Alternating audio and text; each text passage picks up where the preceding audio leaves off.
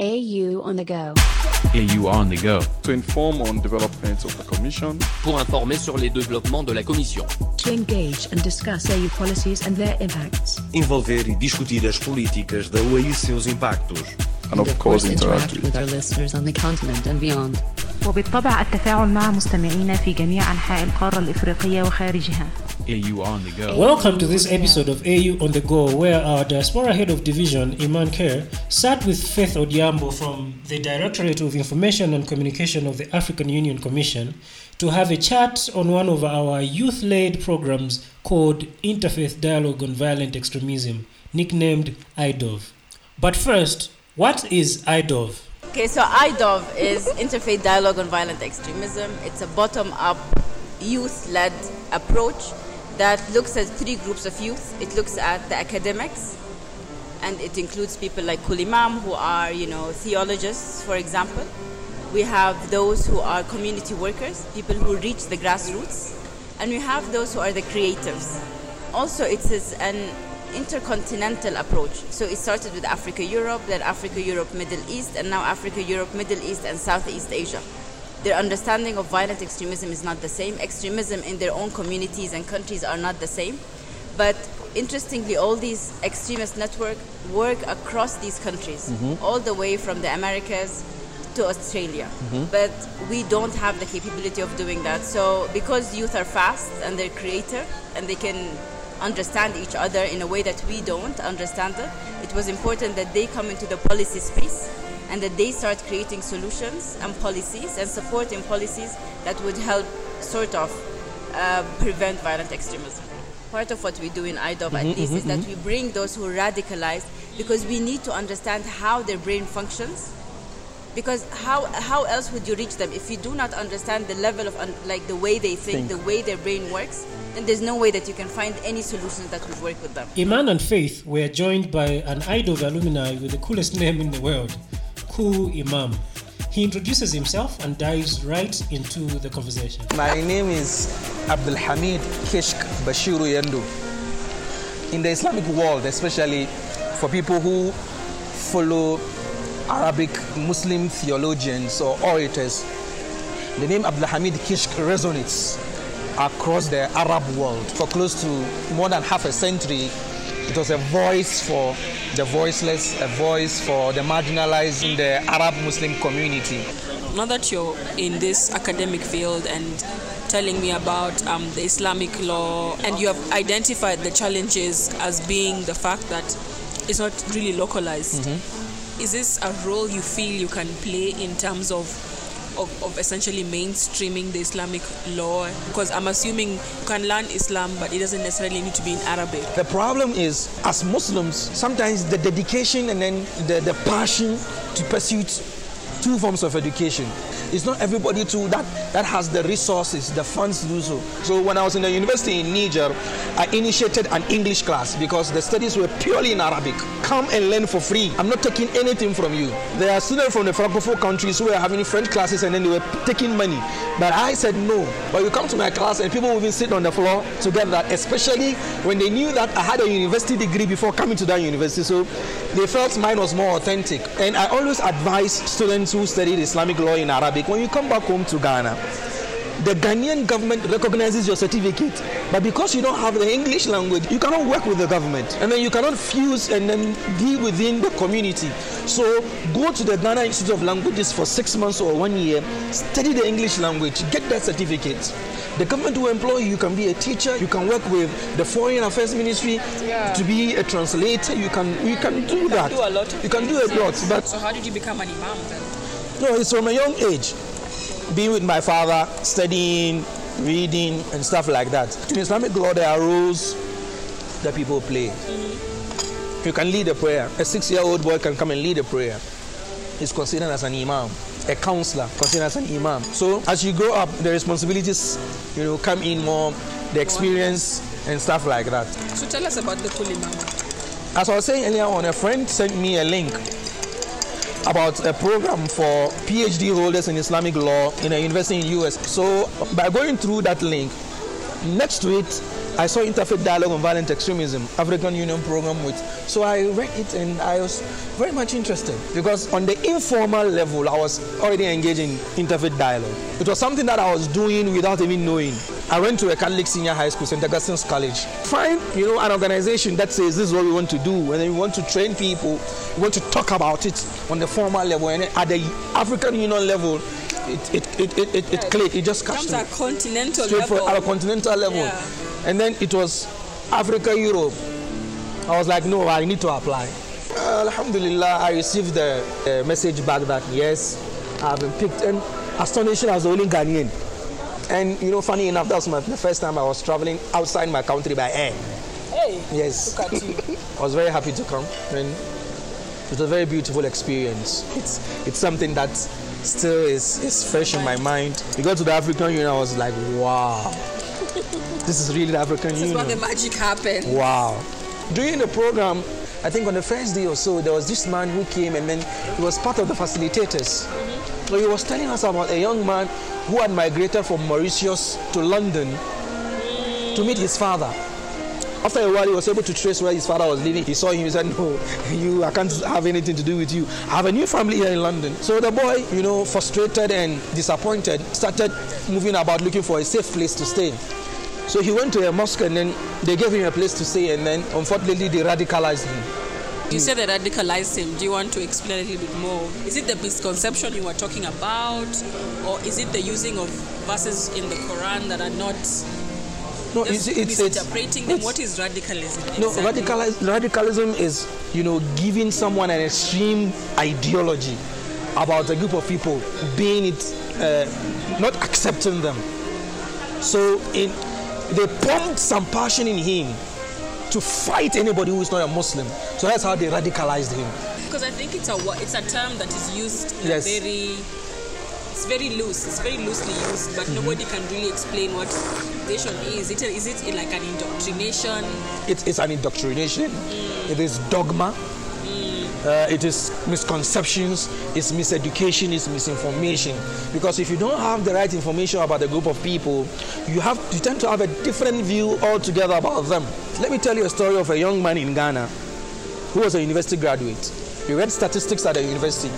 He had his national service with a government agency, and the government agency was even willing to employ him full-time.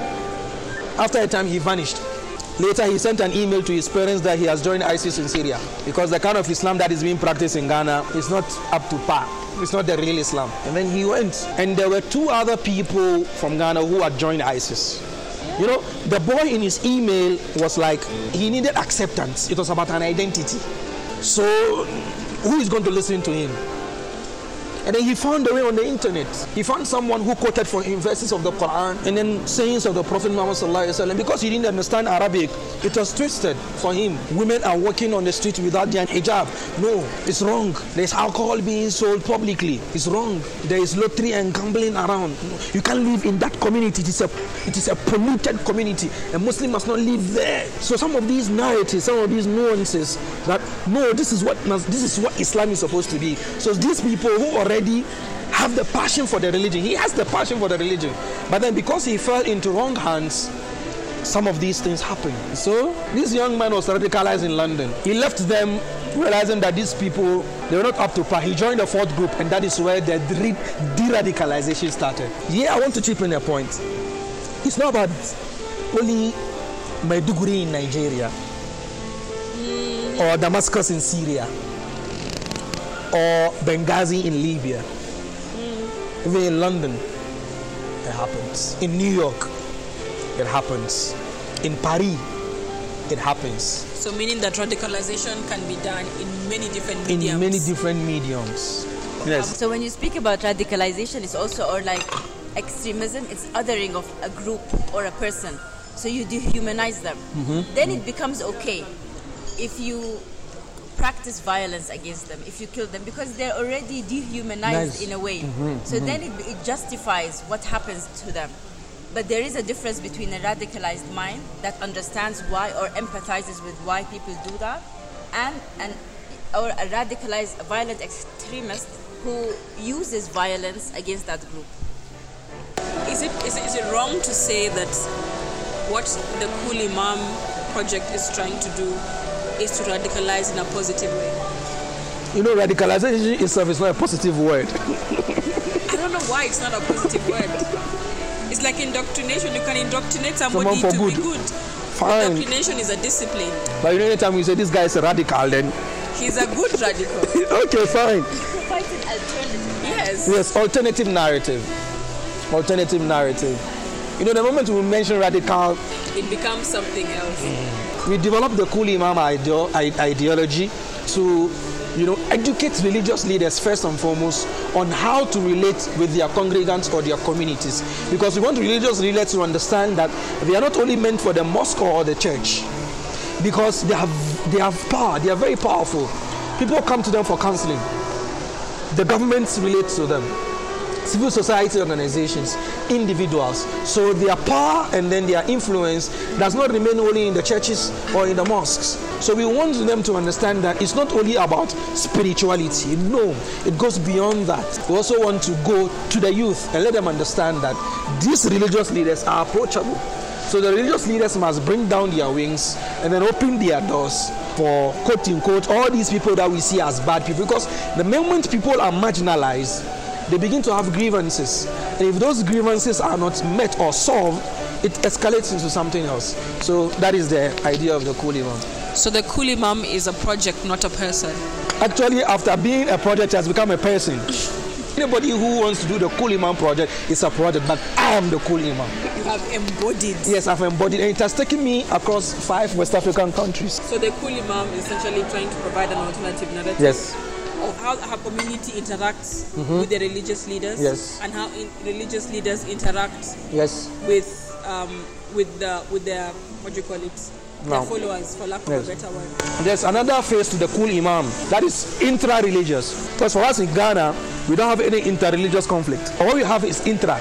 You find a Christian defending a Muslim against a Christian in Ghana. You find a Muslim defending a Christian against a Muslim in Ghana. It's there, we have that. But the problem we have that I'm envisaging now, which is part of the thing I ran, is you find Muslims and Muslims at loggerheads because of sectorial differences. The Shia and not even the Shia and Sunni. Even within the Sunni, we have that. We have the Sufis, who are more of the mystics, and then we have the Sunni Salafis, who are not the mystics. Maybe we can have dialogue Yes, about on it. that. So like that's another aspect of dialogue that No. we mentioned, right? So the Cool Imam also provides space for dialogue. Yes. That most of the time is not there. What we have are discussions or debates, but not dialogues, right? The long term, we want to have the Cool Imam Institute. It shouldn't be just an individual, whereby we have publications, publications, you know, video and stuff like that, and even as an education institute whereby we have that purposely for dialogue, interfaith dialogue, prevention of violent extremism, just to specialize on that. Not an institute to teach religion or stuff like that, no. Okay. An institute to talk about, you know, dialogue. Just to explain it in a very short sentence about the Cool Imam project. Just explain this to me in a very short sentence. The Cool Imam, in a short sentence, is bridging the gap. And that's it. Bridge the gap. Take off the lens and see the person as the human being that he is, and then bridge the gap.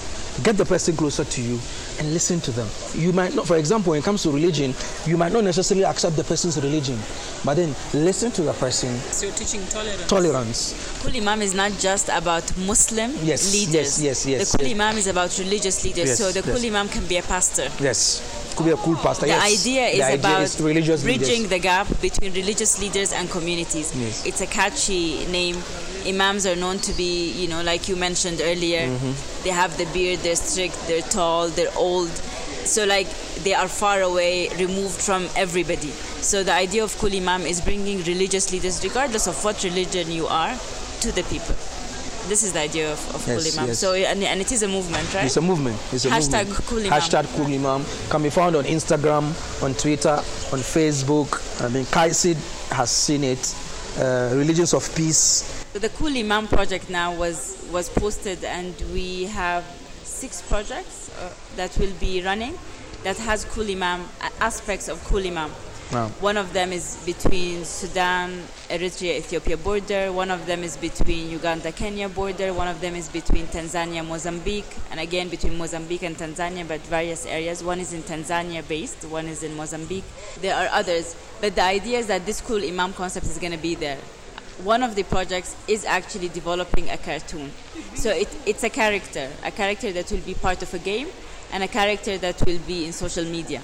So it will be so that people can relate to that character as the cool Imam character. In the last iDove, we actually learned that there was a Buddhist monk who realized that one time there were issues. He was from Thailand.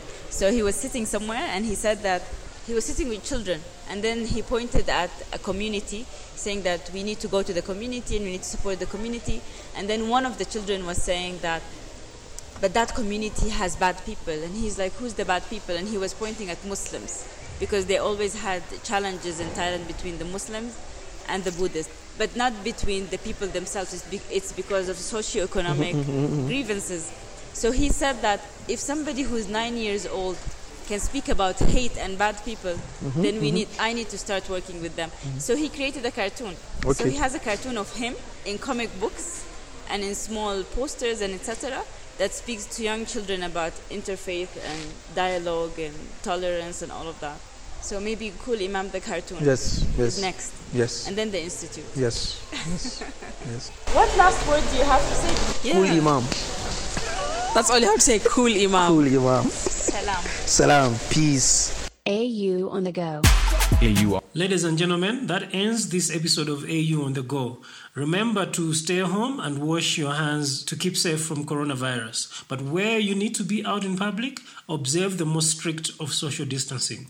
My name is Enes Kaliza. I was your host for this episode. Be there for when we bring you the next episode. Cheers. AU on the go. AU on the go. AU on the go. AU on the go.